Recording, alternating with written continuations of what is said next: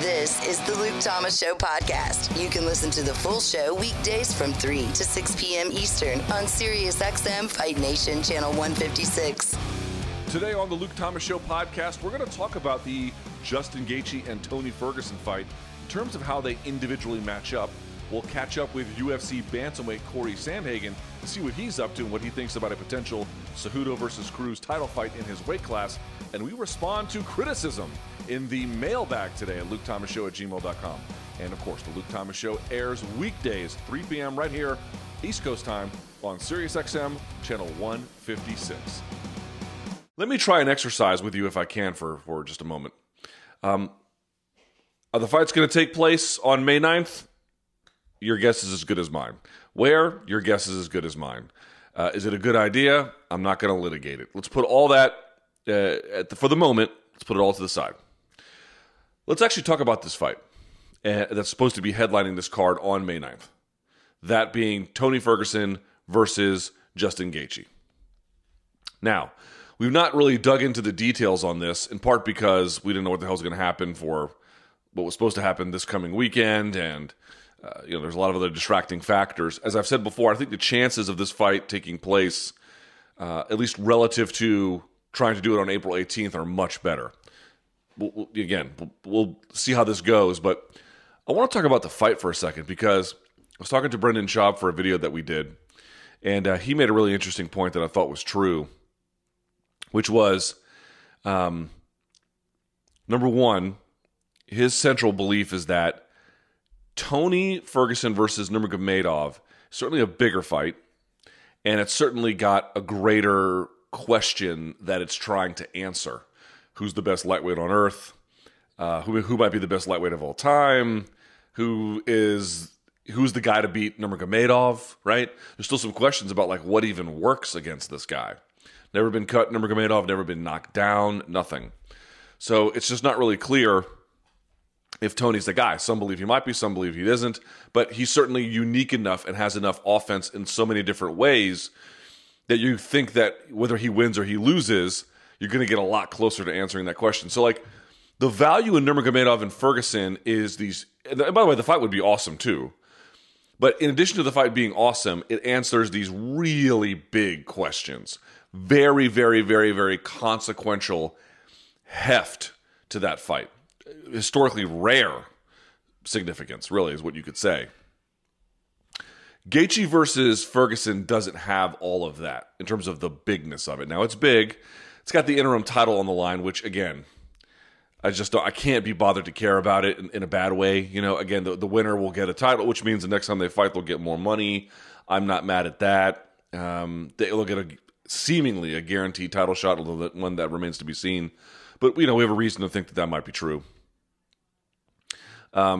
But it doesn't really answer the question of, like, who's the best lightweight on the planet. It doesn't really get us anywhere, quite literally, in terms of who's the guy to beat Nurmagomedov, and if so, why? Like, what are the things that they bring to the table that would enable you to answer this question effectively? It doesn't do any of that stuff. And I certainly, I don't think it would be for, the best lightweight ever.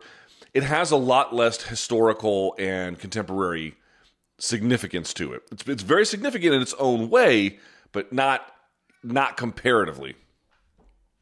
But Brendan's point I thought was well taken, which is that his belief is that it would be much more exciting to watch Gaethje and Ferguson fight versus Nurmagomedov and Ferguson. And his argument is not that like Nurmagomedov versus Ferguson would be boring. It'd be great. But that the all-action oriented style of Justin Gaethje, it's hard to make a claim that he'd be in a less exciting fight than one Nurmagomedov is in. It's hard to argue that. Now, when you say better fight, better means a lot of different things. Better is a question of the stakes. Better is a question of the atmosphere. Better is a question of, sometimes the luck in terms of how the fight plays out. Ultimately, it's hard to know what would be better, but his belief is that it'd be a lot more action-packed, minute over minute, in the Gaethje versus Ferguson fight. I don't know that that's wrong. I don't think that that's wrong. I don't think that's wrong at all. That seems actually quite right. It has a different kind of appeal than the one that Nurmagomedov offers relative to Ferguson. Because you look at the numbers for Gaethje. Now, he's narrowed this, but he lands over 8 strikes per minute and absorbs over 9. Now, that differential used to be wider. He's narrowing that as he's gotten better in his last 3 fights with this sort of new, somewhat accommodated style to defense. But he's got, obviously, balls to the wall. He's attempted literally 0 takedowns in his UFC career. 0. Never tried. He's been taken down a couple of times, but no one ever really holds him down. And a lot of times they only take him down once he's been dramatically hurt. Towards the end of the Alvarez fight, towards the end of the Poirier fight, stuff like that. So he's just going to be in Tony's face. He's going to be in Tony's face the whole time. Justin Gaethje is also the hardest hitter in that division, I think, in terms of the knuckle game, pound for pound. And as I mentioned, he's got this sort of new adapted style where he'll take a shot to give one, but not as much as he used to. He's much more clever about finding openings, playing with range, not just pouring out the as my co-host of Morning Combat, Brian Campbell, might say, pouring out the jug right away. He'll pour it out, but just not all at once. Right? He's a little bit more. He's clever with it, and Trevor Whitman has done a great job in improving him. And here's the other thing you have to consider: 2 other factors beyond just that I've sort of really got my eye on when I think about this fight. One is the obvious one, which is Gaethje is a tough fight for anyone in that division, and especially this newer version of him. He is also the exact opposite of what Nurmagomedov offered as a threat to Ferguson. Nurmagomedov can stand up to the extent he needs to. He could actually do pretty well with it at times, but it's really not how he's going to win fights. He can use it to bridge certain parts of a fight to set up other parts of his game that he's obviously known for, but that's really not what's going to do the predominant amount of damage. It's not what he is going to really base his winning on. Total opposite with Justin Gaethje. Justin Gaethje gets this reputation as a wrestler because, he quite literally was one. But when it comes to MMA, 0 takedowns attempted in his UFC career. 0. 6 fights in, nothing. Not one. He is the exact opposite fight. So in addition to the fact that this is totally different, and if you have Justin Gaethje win, by the way, that whole Nurmagomedov fight goes away. You're risking that. Here's the other factor to consider beyond that. Dude, Justin Gaethje is going to get an extra 3 weeks to get ready for him. Now, that's not the most amount of time in the world, and I suspect Tony's going to come in dialed in as he kind of always does, and always is, I should say, perhaps. But, dude, that has ratcheted up, to me, the upset potential significantly. Now, you might still think, and we'll check this on the air, you might still think that Tony deserves to be the favorite, and I'd agree. I wouldn't challenge it. But, let's see where they have it. They actually removed here we go. They've got Tony as a slight favorite, about a -160 to a +127. That sounds about right to me. They've got Tony as something of a pretty modest, very modest favorite. I think that's right. And the extra 3 weeks you're giving Justin Gaethje, that only helps Gaethje. It helps Tony a little bit in the sense that he now realizes he has to, I'm sure he realized it before, but it gives him a little bit extra time to prepare for someone who is radically different from Nurmagomedov as a challenge. But at the same time, it also gives Justin extra time to work on potential entries, get his cardio up to where it needs to be, get his weight monitored, the whole 9 yards. He's never been that big of a lightweight anyway, but it just gives him that little bit much more of an extra cushion. I have to tell you, man, this is a very, very dangerous fight for Tony Ferguson. Dangerous fight for Justin Gaethje, but Justin Gaethje is still trying to prove his worth in that division. He's come a long way, but he's not at the same kind of point that Tony is, which is undefeated quite literally since 2012. Been an interim champ before. If he gets it again, this will be his second time in UFC. He's also a little bit older, sitting at 36 years old. I mean, the stakes for Tony are high, independent of opponent at this point. Then you add in what is lost to the sport if he loses here. Then you add in some of the other factors when you think about what Gaethje brings to it, which is, as Brendan indicated, another way of saying, it's more fun is another way of saying it's heavily actioned on the feet. Justin Gaethje never attempting a takedown in his UFC career. Having now 3 extra weeks to do this, and he's the total opposite fighter in terms of what he would offer Tony relative to Nurmagomedov. He can wrestle defensively if he needs to, and that might come into play against Tony. But, dude, Tony, man, I give both guys unbelievable amounts of credit because Tony has taken a huge risk here. And, anybody who has the courage and really the ability to challenge Tony deserves to be taken seriously. And I know all real fight fans take both of these guys seriously. I just think it's worth saying out loud. This is an interesting fight. It's not the same fight as the Nurmagomedov fight for all the reasons articulated, but it's arguably perhaps a little bit more dangerous. It's certainly different. And while Gaethje may not be as prepared as he ordinarily would be if he had 10, 12 weeks to get ready, he presents some unique threats early that typically Nurmagomedov doesn't. Nurmagomedov is the kind of guy where, if you aren't up to par, he'll just overwhelm you quickly. That is true. But if you've got some skills, your defense kind of slows him. It doesn't stop him. It just kind of slows him. And then he gets to a point where, obviously he'll overtake most people or just beat them on points. Justin Gaethje is, the judges have a nice light night when he shows up, right? Michael Johnson didn't go to the judges. Poirier didn't go to the judges. Alvarez didn't go to the judges. Vic didn't go to the judges. Let's see. Barboza didn't go to the judges. Cerrone didn't go to the judges. It's a different kind of fight, man. It's a very, very, very, very different kind of fight. So we'll see. We'll see how things go, but it's worth thinking about some of the differences between Nurmagomedov and Ferguson and then Ferguson versus Gaethje. And there's a lot of trade-offs in the negative direction, and I don't want us to lose, obviously, an ultimate chance at Ferguson versus Nurmagomedov. But, this is all out of our control at this point. Who the hell knows how this is all going to go, honestly. And while there are some trade-offs in the negative direction, it's also worth thinking about some trade-offs in the positive direction. We'll see if it ends up happening on May 9th. Basketball has become a global game.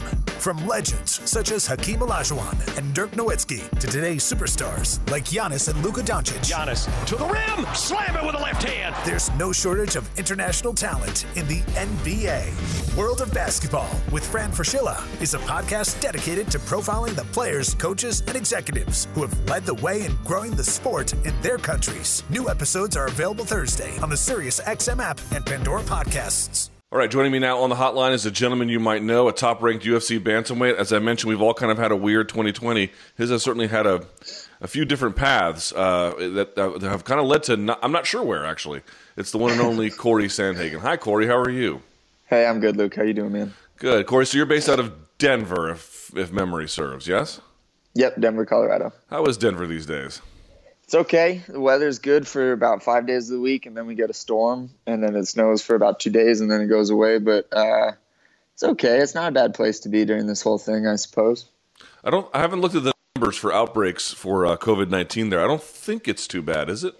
No, it's not too bad. We were expected to get really bad last week. We've had about 400 deaths, but yesterday I think we just released like 800 people from the hospitals or something. So it's getting a lot better. Good. Now, how are you? The big question for training is, like, what are you able to do?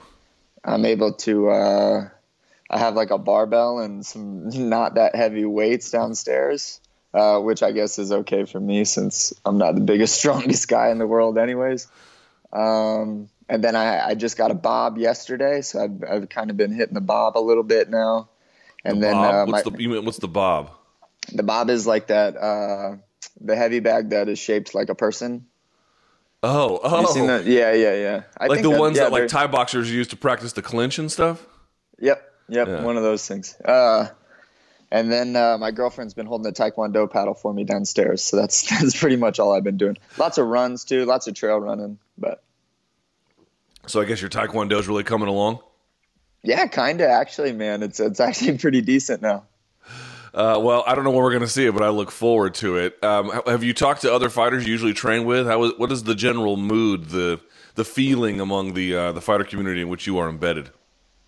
I'm not too sure. I know a few of the guys are still training, but a lot of the guys aren't from Colorado. They don't have family here. They live by themselves. So I don't think they're as concerned with the whole getting people sick thing, which is kind of a shame. But, I mean, they don't have family here and stuff, so I get it. A few of them I know were getting ready for fights because the UFC was still running fights. Apparently, the UFC is still running fights on May 9th. So I think a few guys will probably still have to be in the gym getting ready for that. I think Overeem's back in town, so maybe he'll be doing that too. I'm not sure. But to be honest, man, I've just been living in my own little world for the last 3 or 4 weeks. It's been a little bit challenging just because I kind of hit the mark of like I'm pretty sick of this and I'm getting kind of sad not being able to go to the gym anymore. But on the other hand, it's been nice to take a big breath from the day-to-day kind of mentality of putting a lot of pressure on myself to get better every single day. So it's been kind of nice, you know? Yeah. A lot of people I know who consistently train tell me for the first time in a long time, not training is not what they want to do, but now that they're kind of forced into it, they said like their body has never felt this great in actually a long time because they haven't taken this long of a time away from the gym short of some kind of traumatic injury or something. Yeah. Yeah, I take decent care of my body. I'm not too dinged up, so that's not really what's been kind of the nicer part for me. I suppose the nicer part for me is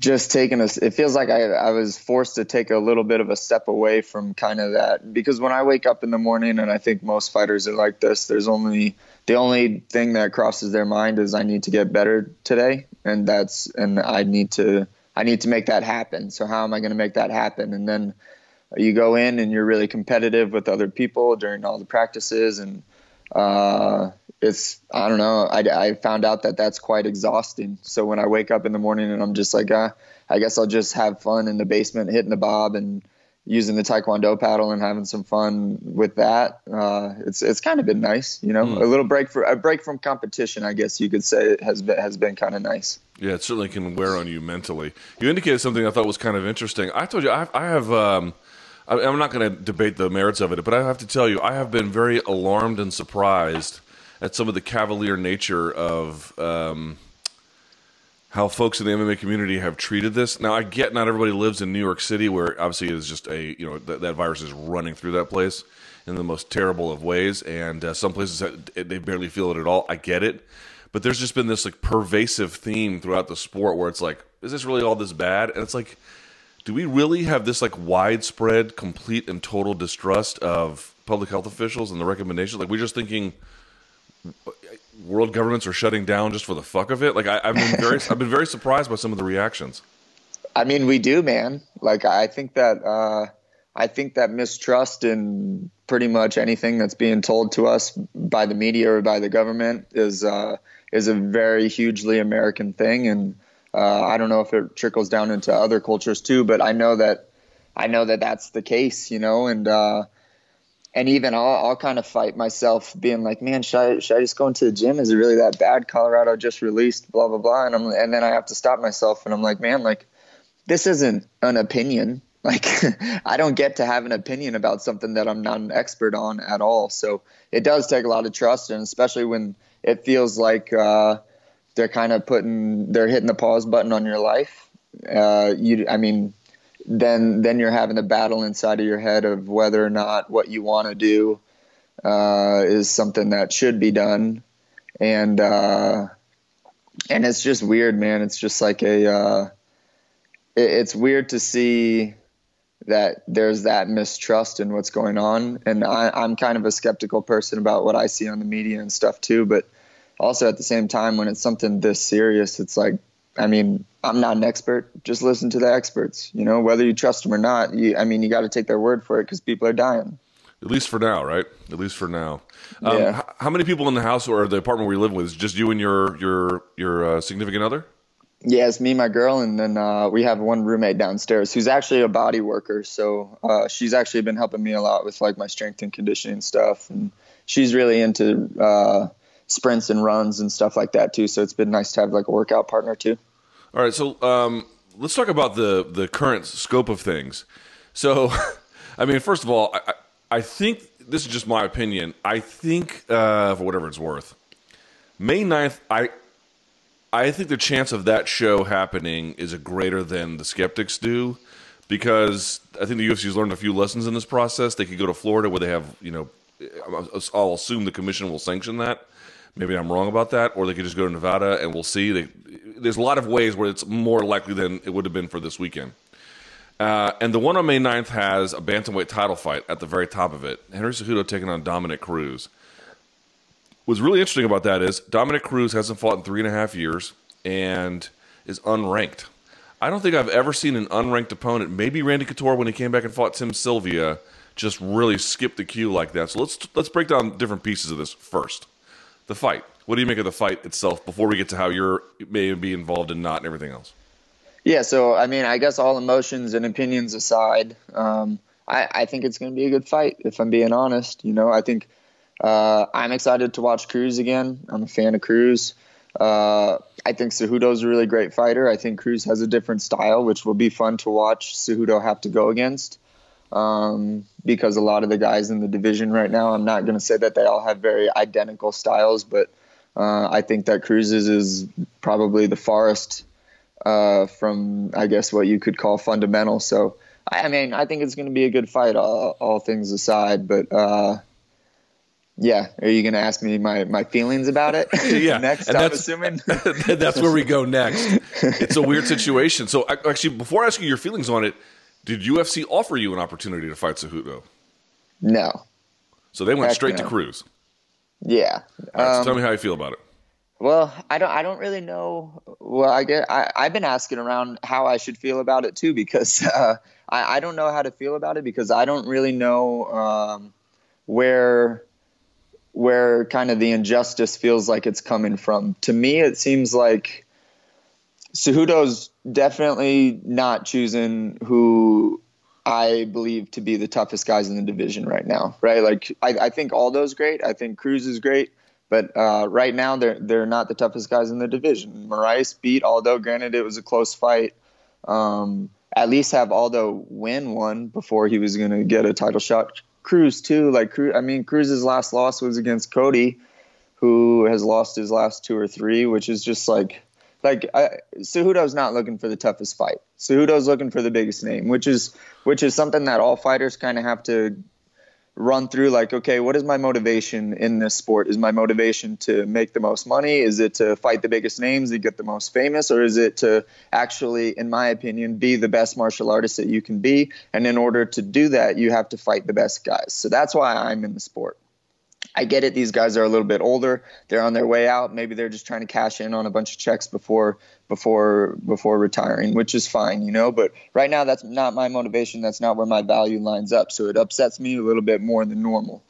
That being said, I think that it's a little bit of a shame for myself, because I don't know really what I'm doing wrong in order to not get my name thrown in the bunch a little bit more than it is. Like, I don't think Henry said my name once.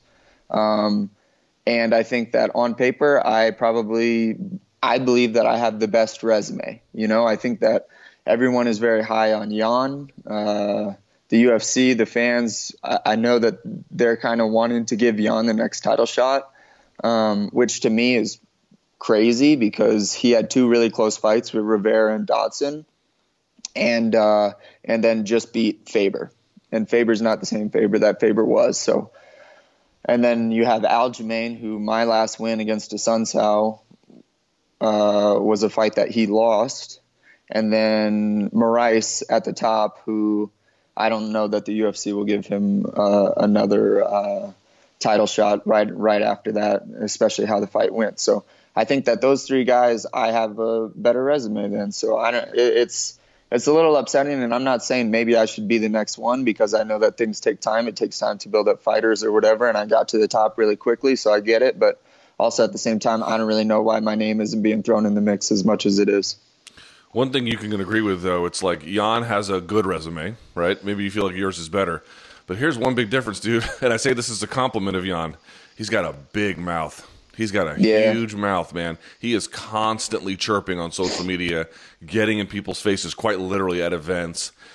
I mean, it didn't pay off for him this time. Of course, I guess he's based in Russia, so he probably couldn't get out anyway. But that has to be a big reason. I know that sucks, dude. I talked to fighters like Ryan Hall. They're like, I don't want to do that stuff. I'm not in it to do that stuff.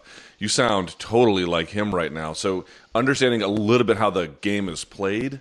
Sure. Do you have a roadmap for the rest of the year, assuming that they call you up?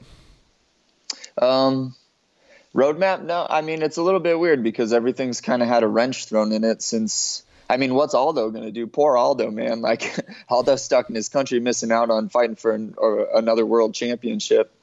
So I feel bad for that guy more than anything. But at the same time, I think that a lot of fights right now are going to do a lot of good for me. I don't know if Aldo – maybe the UFC worked something out with Aldo where they promised him a title shot after this because, I mean, he is kind of getting screwed. So I don't really know what they're doing. You know, I would love to fight Frankie, Aldo, Aljamain, assuming that Jan and Maurice are still fighting. Now that everyone's saying Jan, which I didn't realize everyone was so high on when they were kind of all making the matches, or else I maybe would have tried to target him a little bit more. But assuming Jan and Maurice is still happening, I would love to fight Aljamain, Frankie, Aldo, any of those really big names, man. Right now I feel like I just need big names. What was the story between you and Cruz?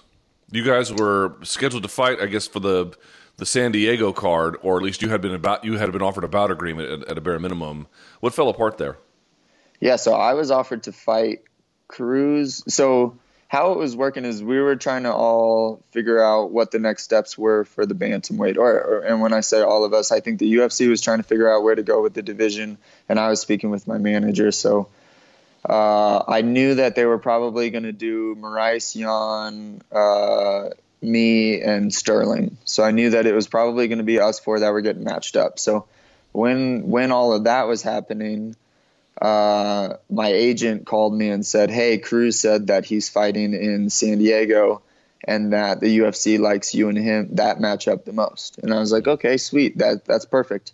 So I don't even know if he was offered the fight or what, but I'm assuming that he was because I don't really know that the UFC would just say that. So maybe they did, but so I of course was all excited about the Cruz fight, and then some days passed, and I was like, why haven't we gotten an answer? It seemed, I mean, it was, I think, maybe 8 or 7 weeks away. I was like, we kind of got to get an answer on this. And then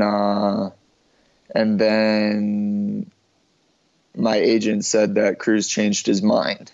And so, like, I was giving myself the narrative of, I mean, Cruz doesn't want to fight me either, you know? I think that which may or may not be the case, because I don't think that if you beat me, you're getting a title shot right afterwards. And I think that that's what Cruz was looking for. So, I mean, why take that risk?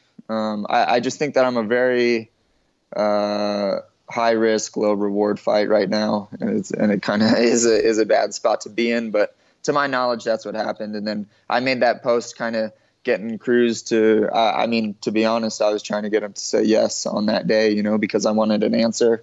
And then the next day is when I got the news that he had changed his mind, and I kind of took that as him not trying to fight me, but who knows if that's the real narrative or not, you know, like I don't want to be the guy that, I don't want to be like Tony saying that Khabib is scared when I don't think Khabib is really scared. I don't think anyone's really scared to fight anyone at this level of the game, but I also think that there's higher reward fights and lower reward fights and higher risk fights and lower risk fights. And I think that I'm on the scale of high risk, low reward, and that's not a great place to be for myself. Isn't it shocking that the people went after Khabib? Like, here's the thing. I get Tony being disappointed, you know. You've been waiting for 5 times to make this fight. I don't really judge Tony for saying the stuff that he said, but it is amazing to me that there was like a part of the community that went after Khabib for like, oh, you're ducking him. It's like, let me see if I understand this right. This dude from the toughest part of the world who's undefeated and maybe the most difficult weight class, never been knocked down, never even been cut. That's the dude y'all said is running away. It's like that's not the target I would have picked for necessarily being a chicken. What did you make of that one? I mean, dude, Khabib probably doesn't even know what it's like to be afraid. You know, like he probably doesn't know what it's like to be afraid. He probably doesn't know what it's like to have any feelings, man. That guy looks like and I'm saying that sarcastically. I think that he probably does, but that dude's like a stone cold killer, man. Like he could be an assassin in like any kung fu movie or any type of action movie that there is, but. Yeah, man, it's weird, you know, like it's a weird day, I think, in social media where a lot of people get a lot of platforms and a lot of those people are sometimes idiots and say stupid stuff. And people just kind of go along with it for the sake of it being what they want to be the case when it's really not the case. Now, I asked you if the UFC had offered you the Cejudo fight, but let's back up another step. Have they offered you any fights in any kind of real direct way, even on the end of these short-term cards? Have they targeted you for any fights in May or June or something like that? Not yet. So hey, stop, man. Wait, who's the dog? Hold on a second. Who's the dog? That's Marley. He goes crazy. He's Marley. huge, huh? Yeah, that's a big boy. Jesus. Yeah. Sorry, you were saying. Yeah, so before all of this happened, I never got a contract, but it was, to my understanding, because me and Aljamain have the same agent. It was to my understanding that me and Aljamain both agreed to fighting on that San Diego card on May 16th. Obviously, everything got a wrench thrown in it. Aljamain is in New York, which I know is not a great place to be with all of this, and you definitely have to take it, I think, very, very serious, probably even more serious than maybe most of the country has to take this thing. So I'm assuming that Aljamain wasn't having much training. So we were scheduled to fight. That kind of ended all of that. To my understanding, I don't really know what's going on because it was just announced a few days ago or whatever that the UFC was going to have the shows on May 9th, which, I mean, who knows if that's even going to happen or not. So I'm going to have a meeting with my agent a little bit later and kind of talk through that. But I would feel most comfortable fighting in June, I think, against one of those guys, Frankie, Aldo, or Aljamain, just because our lock-in or shelter-in-place thing is done next week. So apparently, you know, it could go longer, but and then June is 6 weeks away from next week. So I'm okay with having a little bit shorter of a camp. But I want to do things responsibly, and I also want to get good training in and be able to actually show up on fight day the best that I could be. All right, before I let you go, any recommendations for like either like a movie or like a book or a thing you saw on TV to like help pass the time during quarantine? Yeah, do you know the show Survivor? Like the one like on CBS, like the long-standing one? Yeah. Dude, gotta watch Survivor. Have you watched any seasons of it? I you know what's so funny? The program director of this station is like the biggest Survivor fan. I've never gotten into it, to be honest with you. Dude, I know it seems a little weird, but it's like a reality TV show that doesn't actually feel like reality TV show, and I feel like that's really hard to come by nowadays. But dude, the show is really, really good. You got it. Like, I think we've watched at least 3 seasons here in my house. We've been watching them every night. We watch like 2 or 3 of them a night. But Survivor is a really, really good TV show. I just got finished watching Narcos, so I feel like I know. Have you watched Narcos? Yes, I've watched it, and I've watched all the Narcos Mexico seasons too. Which one's better? The Mexico one I started, but I'm not crazy about it yet. No, wait, you finished all the Colombian ones? You finished the Cali Cartel one? Uh-huh. Narcos season 1 of Mexico. Narcos Mexico season 1, so-so. Narcos Mexico season 2, fire.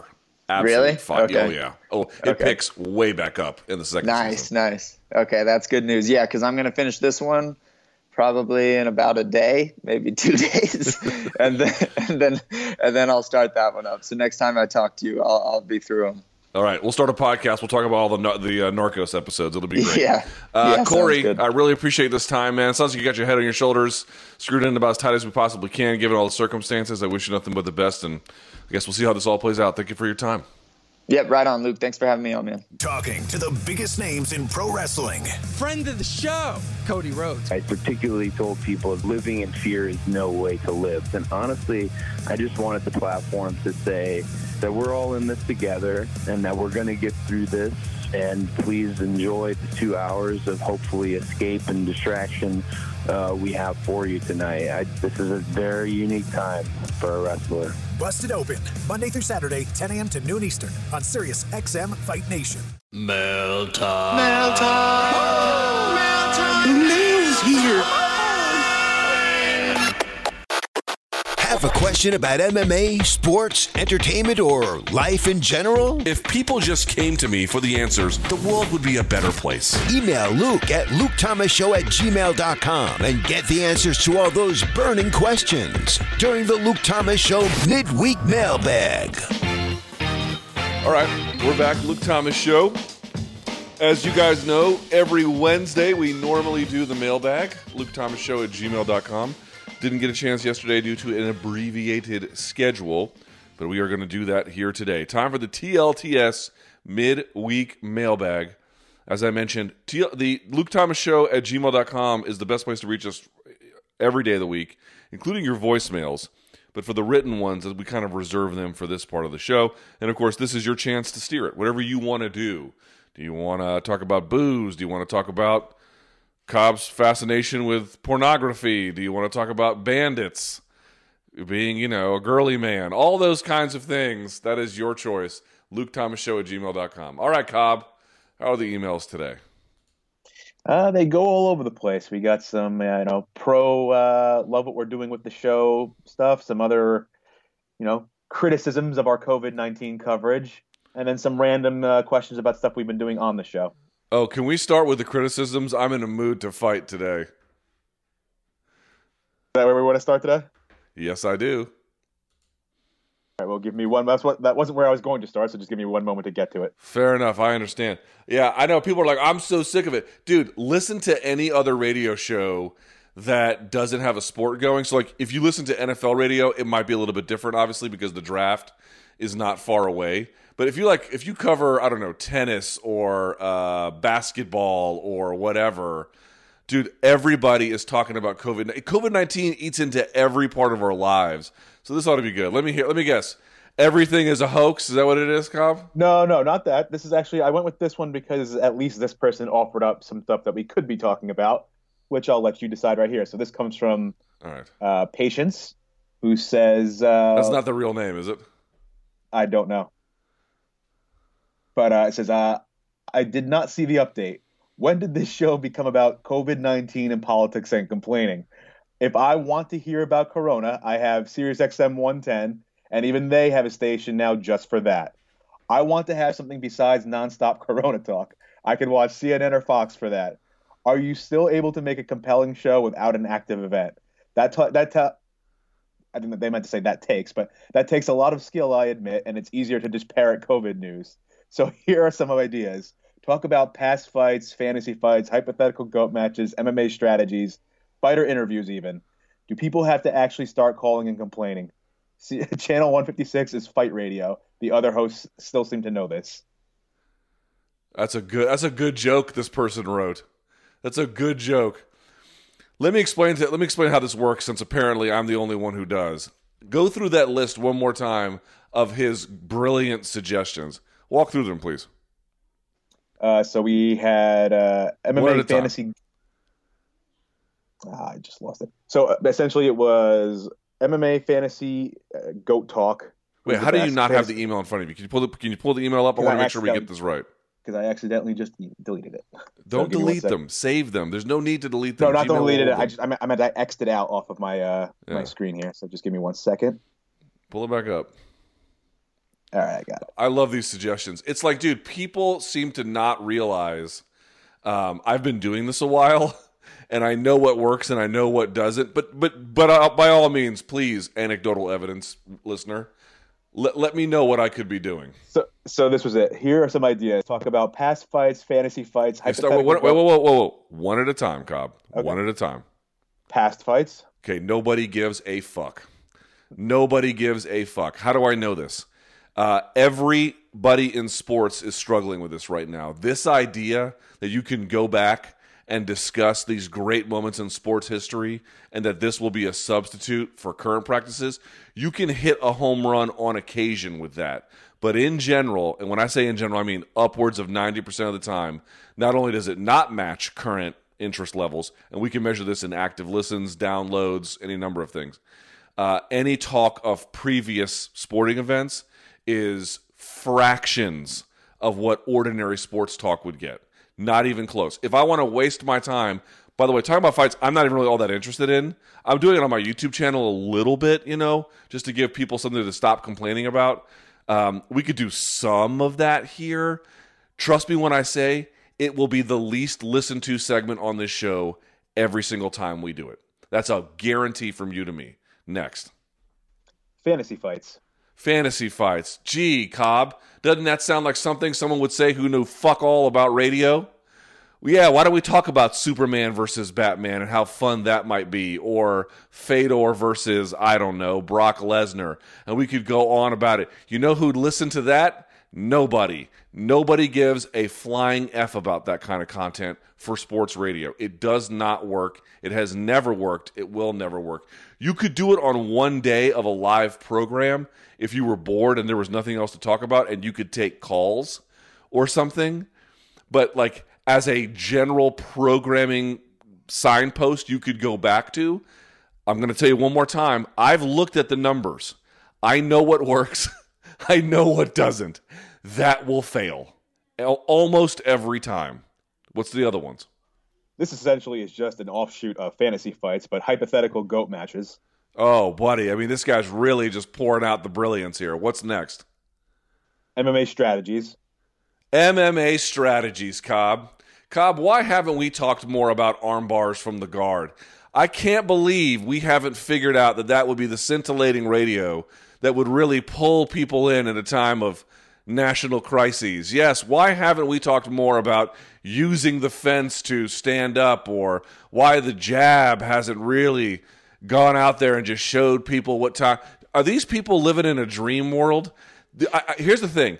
There are people out there who are hardcore MMA fans who listen to like clownpenis.farts MMA tactics show, which has 15 listeners, and they can get into topics like this.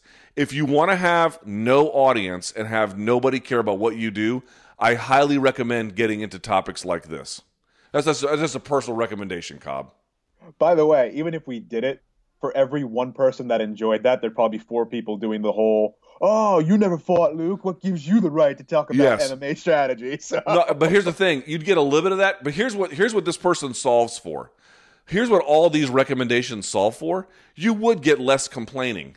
Do you know why you'd get less complaining? Because you'd have a lot less people listening. They just tune out.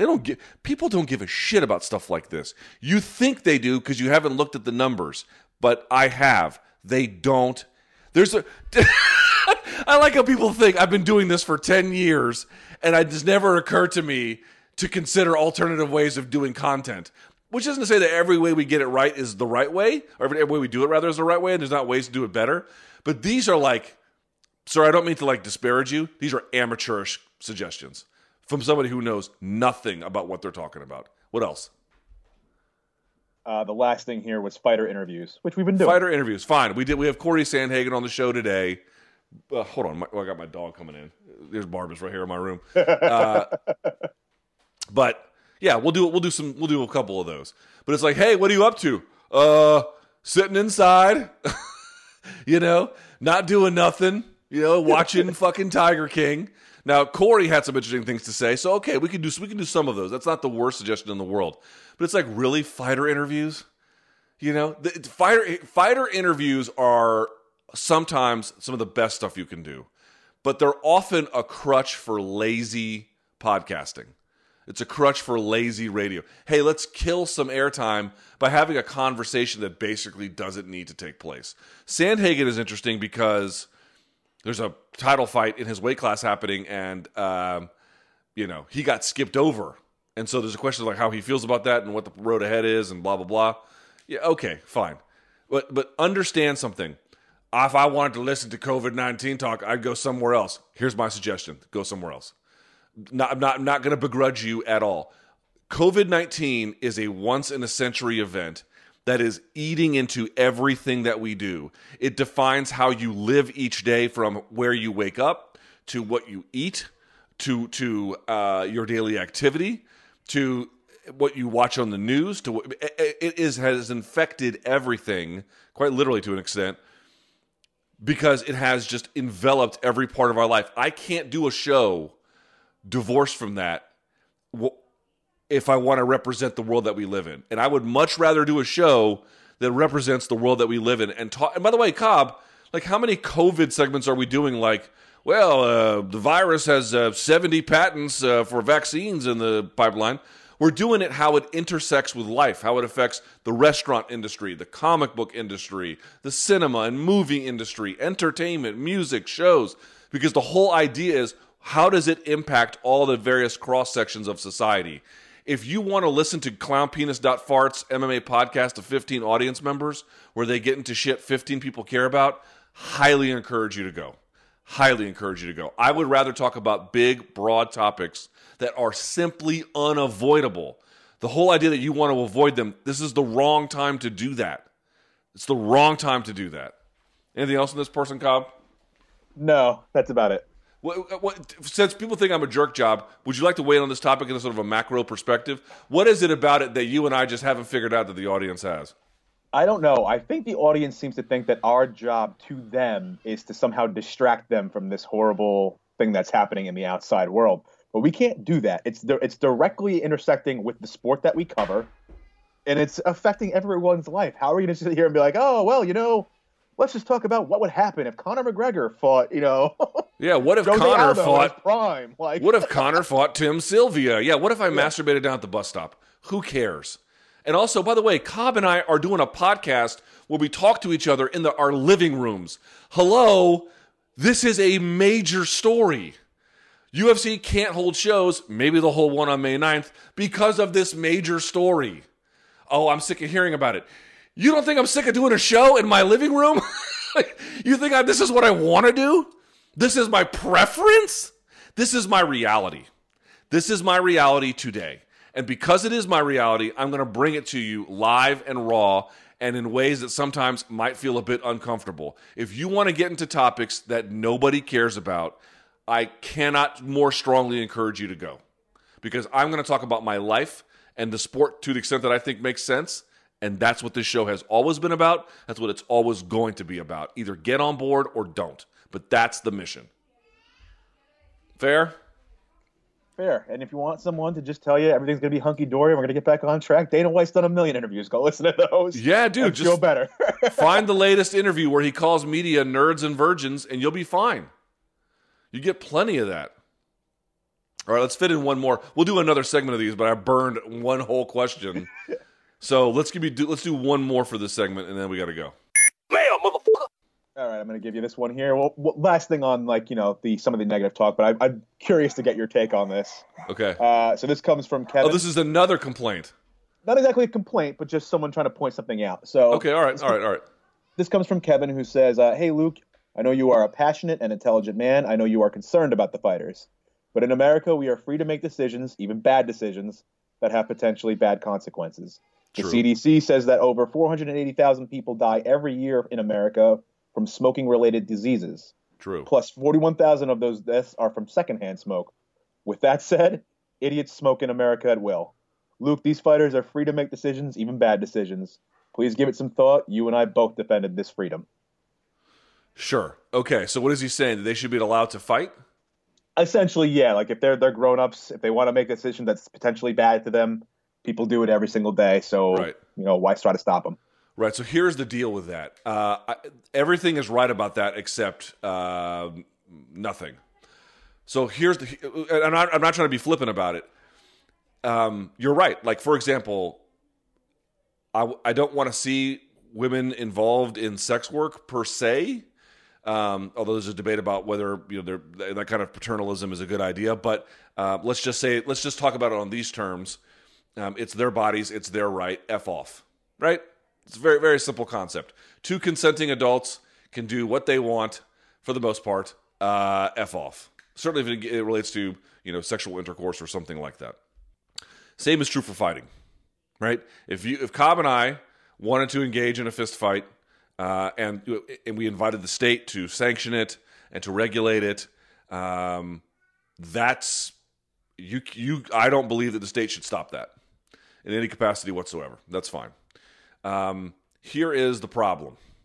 The problem is COVID-19 doesn't allow you to make that choice, right? Because the problem is if you end up catching something, I'm not really worried about, I'm just going to make up a name here, Calvin Cater dying from COVID-19 or something. The question is if they get sick and then they get someone else sick.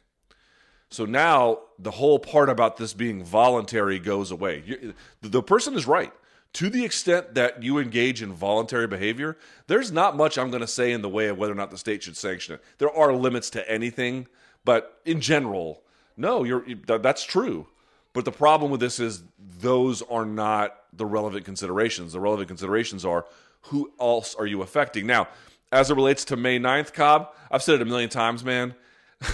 I mean, everyone has all the information to make an informed choice at this point. If they want to go forward with it, I'm not going to hector them about it. I'm going to pay attention to see how it all goes down. But if you really want to talk about the fairness of the debate, that's the problem with this sickness, is not merely what you choose to do, but who you unintentionally may conscript along the way. And that changes the calculus pretty significantly.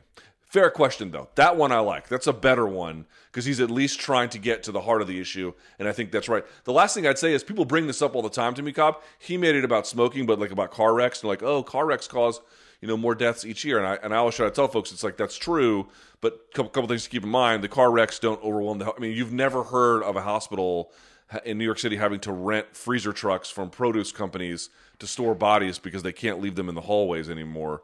You've never heard of that, right? Our existing healthcare infrastructure has the ability to handle the annual load of car crash trauma. But more to the point, I've often said this, Cobb, it's like, yeah, also Americans have a real unhealthy obsession with cars, man. We have planned a society where you got to drive to get to a lot of places. And that results in a lot of unnecessary deaths, and it's not great. It's one thing where, as a bipartisan thing, to help America, I believe in public transportation. Not BS kind where it's a crappy bus and people are fist fighting and getting stabbed on it, where it's the bus is little Rikers Island. I'm not talking about that, but I'm saying if you have a good subway and a good, to the extent that it matters, ferry system, a good bus system, a good light rail system, dude, you'll have a lot less traffic deaths, man. You'll have a whole lot less deaths. It's a real thing that I think society should invest in. So those would be my responses to something like that. Thanks for listening. Catch the Luke Thomas Show live and in its entirety weekdays from 3 to 6 p.m. Eastern on Sirius XM Fight Nation Channel 156. On Twitter, follow at L Thomas News and the channel at MMA on Sirius XM.